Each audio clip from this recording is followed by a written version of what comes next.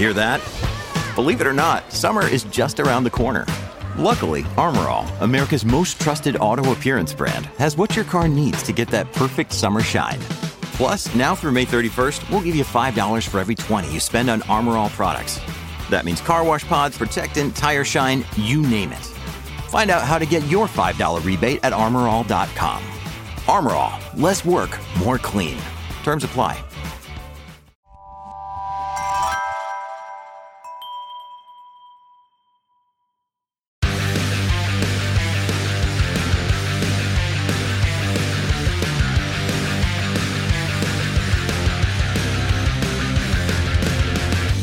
Welcome to Pit Pass Moto, the show that brings you deep dive interviews with the motorcycle industry insiders and racers that make the sport move. I'm your host, Dale Spangler, and this week our guest is former pro motocross racer turned motorcycle storyteller and singer-songwriter Blake Wharton. This episode of Pit Pass Moto is brought to you by Moto America. Moto America is the home of AMA Superbike Racing and is North America's premier motorcycle road racing series. Rewatch every round of the 2022 series and revisit all the action with the Moto America Live Plus video-on-demand streaming service. Or visit the Moto America YouTube channel for race highlights and original video content. To view the complete 2023 Moto America race schedule, head over to motoamerica.com and be sure to follow Moto America on Twitter, Instagram, and Facebook for real-time series updates. Let's get started.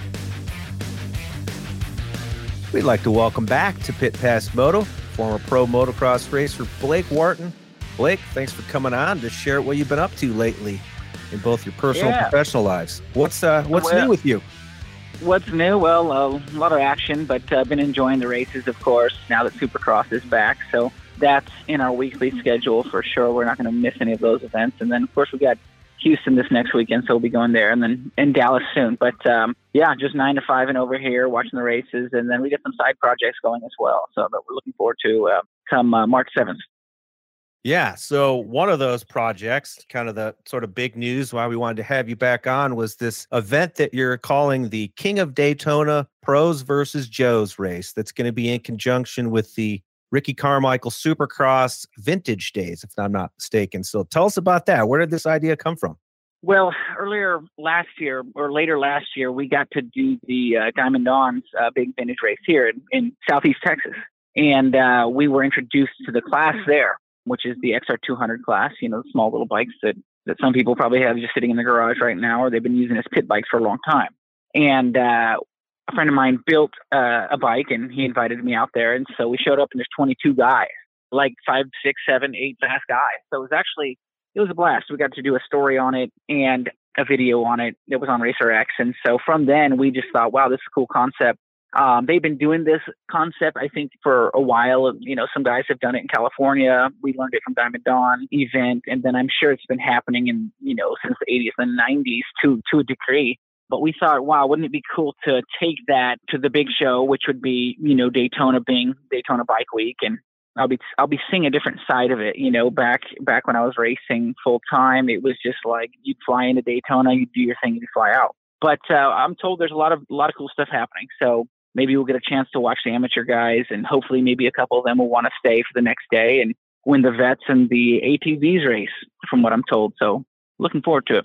Yeah, I was wondering if that was the case, that it sort of carried over the idea from that Diamond Dawn vintage race, which I think, by the way, it was the 20th anniversary, if I'm not mistaken, this past year. Yeah, that's correct. Yeah. Yeah. I really hadn't heard of this event much, but then when I did some digging, I'm like, this looks like a really, really cool vintage race. Well, Diamonds, it's exactly what you said. I had heard about it years before, but it's like that event that everybody knows about, but they maybe have not gone to. It's sort of like underground, if you will, still. But it's got a great turnout from when we were there, and Diamond's got a cool facility. And we just had some really cool guys out there this year. I'm sure they've had really good runs the last 20 years, as well. But just seeing the different bikes. And then, of course, I grew up with motorcycles, and I'm a second generation racer. So I saw the vintage bikes coming up, and I knew about the different brands and the different guys, but I've never done much with vintage personally. And these XRs kind of fit in a different sort of mold. They're vintage, but they're 4-stroke technology, and they're pretty bulletproof. good for people who are wanting to learn, and get in a little bit cheaper. Good for, vet guys that are not riding full time anymore, or guys just looking to level the odds and even the playing field. But yeah, that's where we first experienced the 200 class, and we're wanting to do some different projects this year and different media projects and writing and film, and stay involved in as many ways as we can. And so this was one we hit Davey up on, and Tim Cotter, because Davey let me do the story, and so he's well aware of the class. And they like the idea, and vintage racing is actually pretty big. I've come to understand in Texas, and there's been a lot of good guys that I've gotten to meet from that event. Then I went to Doney, Texas for another ARMA event. So that was our second one. And so we just got to meet a lot of cool people and folks from the Ohio, area up there, California. And we're hoping to meet some other guys, when we go to Florida for this thing. Yeah, I was noticing the Diamond Dawn event from last year. I mean, there's some pretty big names that show up at that, like Kevin Windham, for example. I think I saw where you made a post for Eric Vallejo from Mexico, former pro racer, and then some of the more veteran riders like Brad Lackey. So I assume with this event going to Daytona, has there been already some pretty good interest from some former pro racers? There's been some good interest. Eric's a friend of mine. He came to Doney with us, and where we raced the 100 cc's, the 1982, 1981, 83. Yamaha 100 cc's. And yeah, it'd be awesome to have him out. I don't think he's going to be able to make it. It's far for folks on the other side of Texas. And so I'm thinking we're going to pull more from the Gulf Coast crowd and maybe some folks from a bit north. But definitely some interest so far. After that race, we saw like 10, 15 guys going to build these bikes like immediately. And so we knew that there was interest there, and we knew that it was a good niche of the sport. I mean, literally just all these guys. And the builders, like Kenny Vaughn, for example, who built the bike that I raced at Diamond Dawns, he was swamped all of a sudden with work. And then Nicky Dunlap, who's doing my motor, he's just swamped with work. And so we know the bikes are there. It's about getting people to show up. And fortunately, Daytona is a well-known event, right? It's just getting the word out that this class will be taking place on that day. And then if you've got a bike and you want to throw a pipe on it and change out the springs, you're pretty much good to go. It doesn't take much to get them race worthy, but you can go all out and spend, $10,000 in them as well. As far as pros go, we got some good guys that I've been talking to. It's a little bit harder right now with Supercross. So some of the guys that I may have approached are going to be pretty busy. They still may come. But there's some good vintage guys like in Arena Cross, Nicholas Jones. We've got Riley the Ripper. He's a fellow Texas racer. He races the XR200.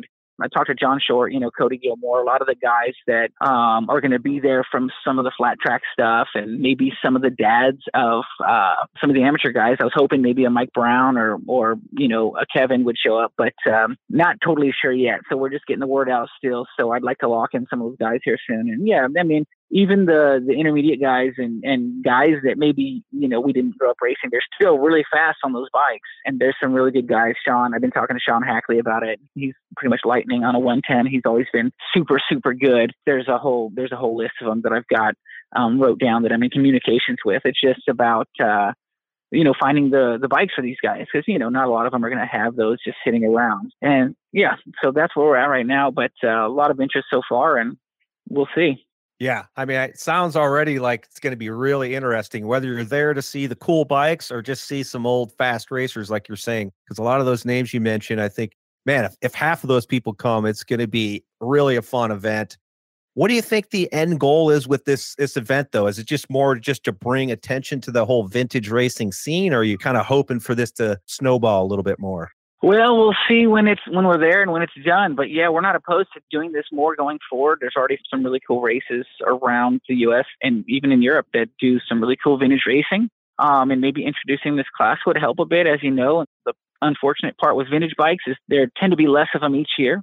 You can't be too hard on some of them, and just parts are becoming hard to find for like the 100, for example, the Yamaha, a really cool bike, but it's kind of a rarity these days, where the XRs are a bit more abundant, and you can just do, I think, more of them. So it's a good class for that type of racing and to introduce sort of a different side. Like I said earlier, we're just trying to do as much as we can right now with the different projects, and we love staying involved. Me and my partner, Jordan Lake, who's helping me out with this, and we're building some bikes. And yeah, if we could take it to one of the other big venues, that would be awesome. Who knows? And we're open to possibilities. And yeah, the community is really cool. I grew up racing with just pretty intense amateur scene when it was, I don't know, it's big now, but it was at a high point when I was coming up through the amateurs. And so you didn't really ride as much for fun.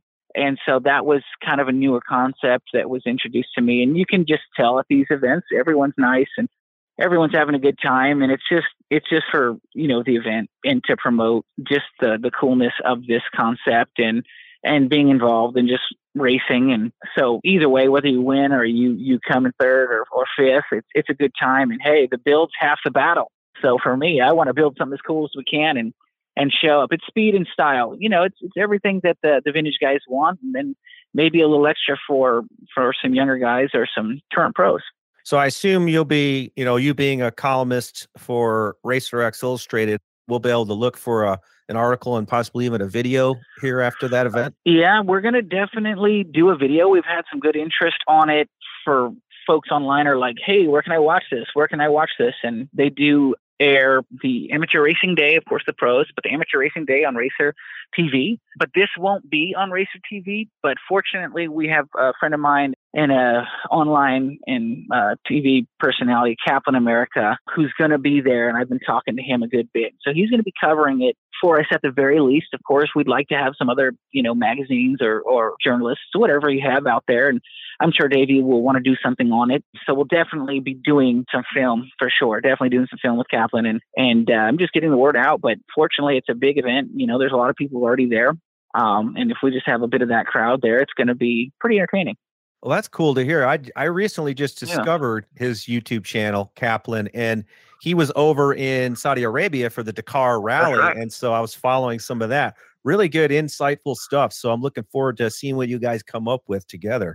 So yeah, Kaplan does a lot of shooting there. He's there all week. We spoke about it. He's a big fan of the concept. And of course, he's big into all the different bikes. And so we're hoping to combine forces a bit and cover this event and see what happens. Ultimately, it's up to the folks online and at the races to see how interested they are. And we'll keep it going if we can.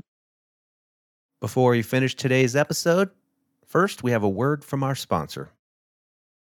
It's only a kick, a jump, a block. It's only a serve. It's only a tackle, a run. It's only for the fans. After all, it's only pressure. You got this. Adidas.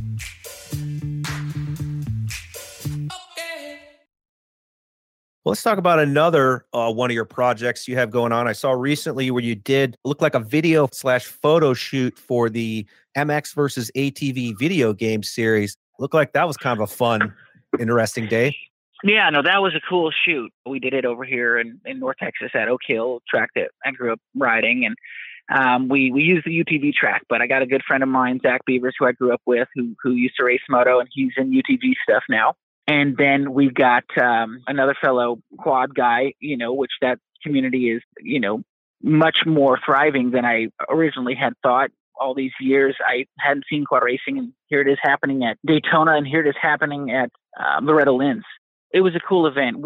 I got to know the MX versus ATV guys several years ago. Unfortunately, COVID happened when we were starting to talk about doing some different projects. And so it wasn't until now that we got to really get out and do something. And we're going to be dropping that soon. And I hope to do more projects with those guys in the future. Of course, it's a game that I grew up on, and most of us did, and it's changed several different iterations over the years. And the gaming tech has changed. So it's cool to see. And it's cool to see them being involved with motocross as they have the last couple of years. So yeah, more stuff with those guys to come. So look forward to it. What do they actually do with that? Do they kind of like somehow turn that into illustrations or, animation for the video games themselves? No, not quite to that point yet. That would be awesome. Some different things that they could possibly do with motion capture. That would be great, but that's some pretty high dollar stuff. This was just a promo video for now, and we really love the concept. Basically just live action UTV, quad, and dirt bike. And we plan on doing some more stuff going forward, but just seeing those units out on the same track, if the track was somewhat fair and neutral, seeing the advantages and the disadvantages we grew up with quad racing. It was always around at the local racing scene, and it kind of died off. And so you could see where the quads were fast and how they would change the track and how things were just different. And it was a different world, but those guys still rip. I was surprised at how fast Justin, the quad racer, his bike was just a rocket ship. And I know some of those guys got 75, 85,000 into their units. And then our UTV there was $150,000. And it's like a turbo. And it's so loud and fast that it almost hurt my ears just being around it. And so the dirt bike is good. It's nimble, and you can have some advantages, but it's definitely a lot closer than people might think. So that was one of the things we set out to do, to explore and see how close these vehicles were. And let's watch them in the live action sort of setting. And, it's a bit dangerous there. So you don't see that much anymore at public tracks with those vehicles. And of course, UTV guys are on different tracks. So just a cool concept. Yeah, we definitely hope to looking to do some more stuff with that. I liked your comment, though, where make sure when you're riding with UTVs and quads that they are the ones on the outside in turns. Yeah. The bumping and grinding, it doesn't go so well with, when you have a bike in the mix of that. And it was kind of funny because I was talking to Zach, and he had no problem being in his caged UTV. He felt safe as can be, happy as a clam, if you will. So yeah, don't try it at home. At least be very, very much careful, because we know how dangerous it can be. But just to be around those vehicles, again, with quads. Of course, I grew up riding with and around quads at the public tracks, but it's just, you don't see as many of them anymore. But the UTV was a different animal. And getting close to that thing and putting my hand on it a couple times and seeing how fast we could go, and it was cool. It was cool. And you definitely don't want to catch roost from those things. And you definitely want to give them a little bit of room when they're pushing the front end. Definitely. So what else has been going on? Like, I know you have your Blake Wharton motocross training schools, and then, of course, your music career. What's been happening on those fronts? Anything new and exciting there? We're still recording some music, and we're going to be implementing some music with this project, actually with the MX versus ATV project. We're going to be doing the music for it, and that'll be cool. It'll be a bit different than what we're used to doing. It's more like sync style music, just to complement the film, the video. But I still do some training on the side. I don't have as much time these days to do it, but I enjoy that. But yeah, just going to the races and soon with Houston and Dallas, and just enjoying it from a different side. We've always got something in the pipeline, always got something in the works. And so we'll definitely keep you guys in the loop whenever we get one of these other projects that I've got working that I can't talk about just yet on the books. But yeah, just enjoying the other side. It's a different chapter of my life, but we still get to go out and do some of the things that we, grew up doing. It's just a different side. We got plenty of ideas.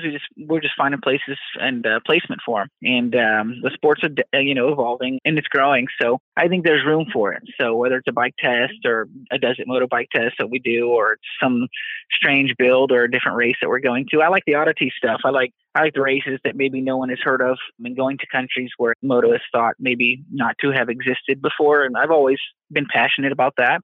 And so keeping those motocross abroad stories going and meeting new people, in the industry. And that's what it's about for me. Yeah, I love that. Last time we had you on, we talked about, I believe it was Israel. You went over there and did some schools and actually took part in a race, and super fascinating. Yeah. The motorcycle sport and the motorcycle sports, different versions of it, they're alive and well in, other parts of the world. It just looks different.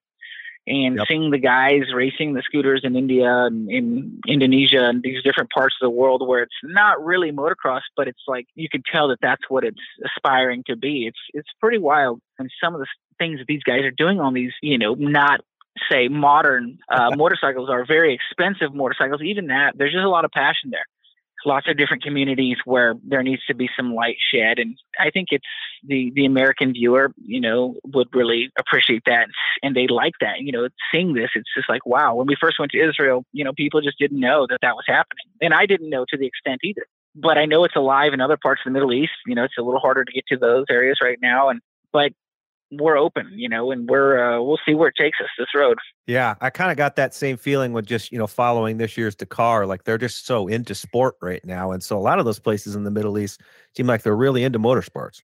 They definitely can be. Motorsports is a bit Western for some of the cultures over there.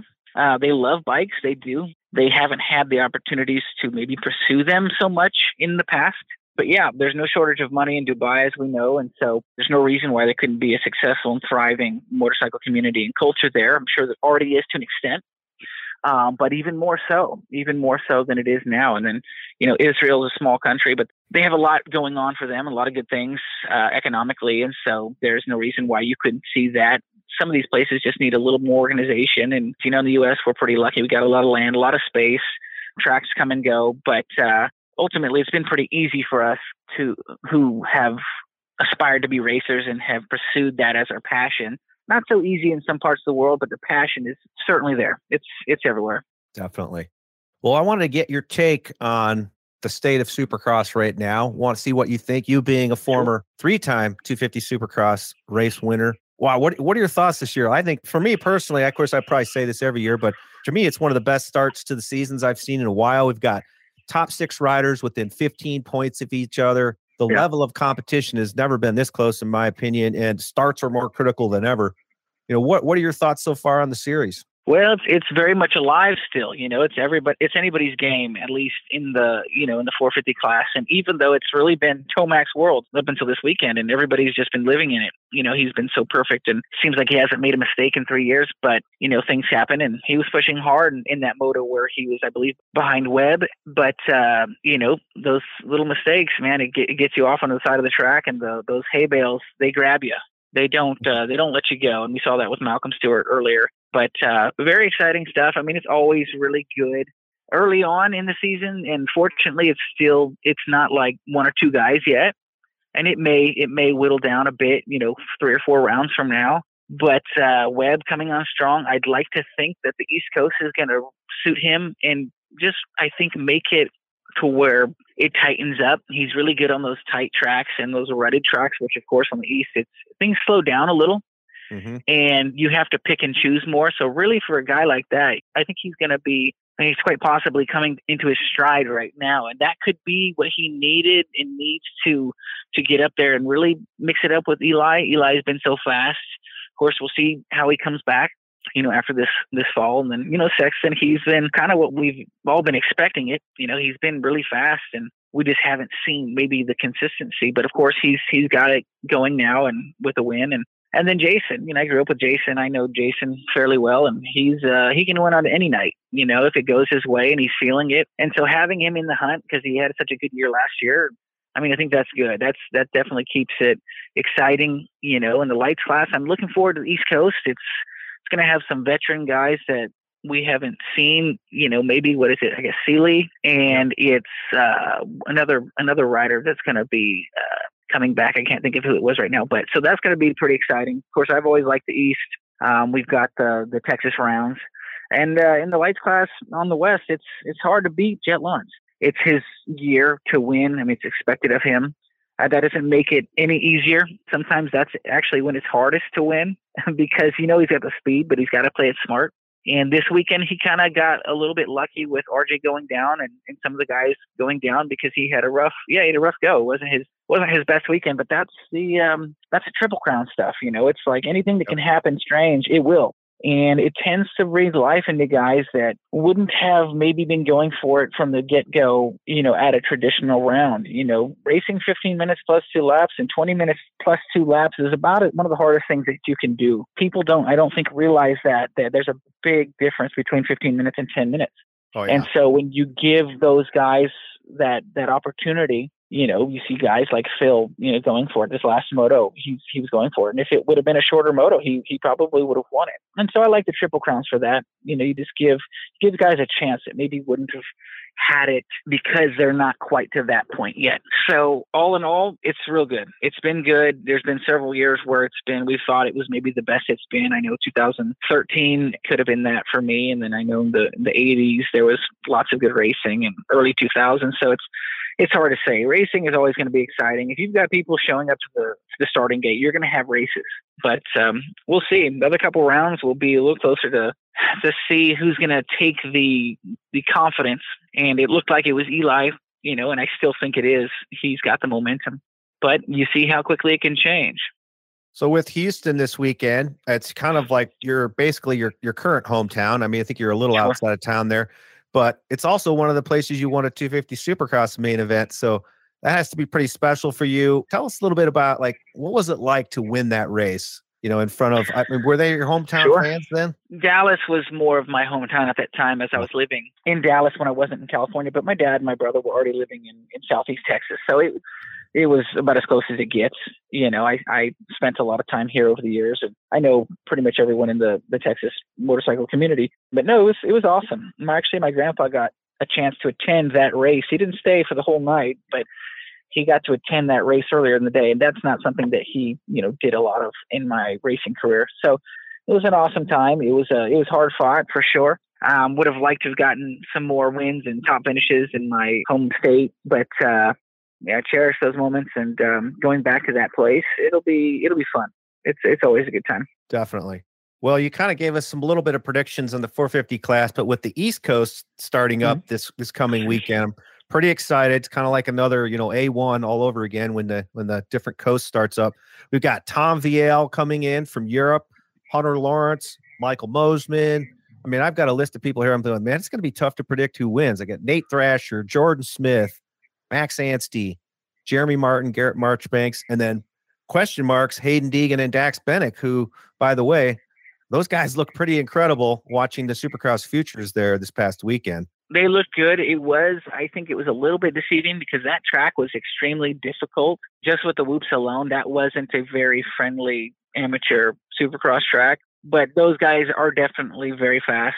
The level's been rising, over the years, and you can tell watching those guys on their practice tracks. Of course, and go to the race is a bit different deal, but it's hard to be a first-year guy or not even pro yet and hit whoops like that. Are they racing the East Coast, Bennick and sure. Deegan? I think there's a chance. Yeah, and it'll be good if they do. It'll be exciting to watch next year if they don't. But yeah, that was another guy. It was Anstey who I was thinking about. He actually looks really good on the practice track right now. He's been back in Supercross for, I don't know, a couple of years, and it took him a while to kind of catch his stride. But I like that story, and I like seeing those guys. Of course, Chris Bloss is another guy that's a veteran, and so I'm kind of rooting for the veteran guys. And Seeley, another guy I grew up kind of racing with, and who will be exciting to watch again. So I'm rooting for those guys, but it's going to be hard to maybe go against a Smith or a Lawrence. I think they'd have to be probably considered the favorites. I know that the PC guys are hurt, so we kind of lost some of those key players. So it kind of simplifies things a little, but it's going to be good regardless. And everyone comes out swinging at round one. So there's never a shortage of excitement. Definitely. Well, folks, the inaugural King of Daytona Pros versus Joes event is going to occur on Tuesday, March 7th. As I mentioned earlier, as part of the RC4 Daytona Vintage Supercross. Blake, really appreciate you coming on today. Any last words or shout outs you'd like to share with our listeners? Well, no, if you guys are at Houston this weekend or Dallas in the upcoming future, or if you're at the Daytona Supercross or Amateur Day, just stop by, say hello. If you have any questions on these different events that we're doing or different projects, just feel free to hit us up online. Otherwise, look for those articles probably on Racer X, not long after the event here in March. Absolutely. Again, thank you so much, Blake. Appreciate your time today. Thanks for having me on.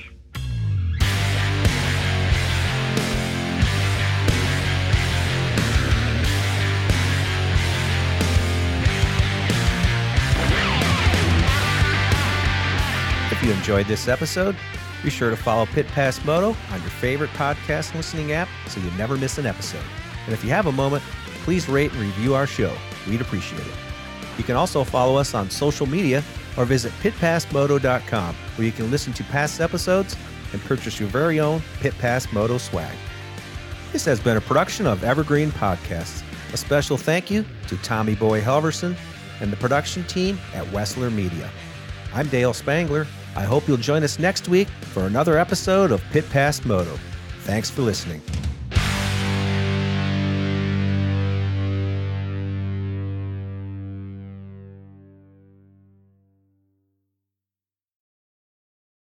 This is the story of the one.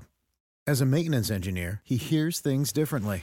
To the untrained ear, everything on his shop floor might sound fine, but he can hear gears grinding or a belt slipping. So he steps in to fix the problem at hand before it gets out of hand. And he knows Grainger's got the right product he needs to get the job done, which is music to his ears. Call, click Grainger.com, or just stop by. Grainger, for the ones who get it done.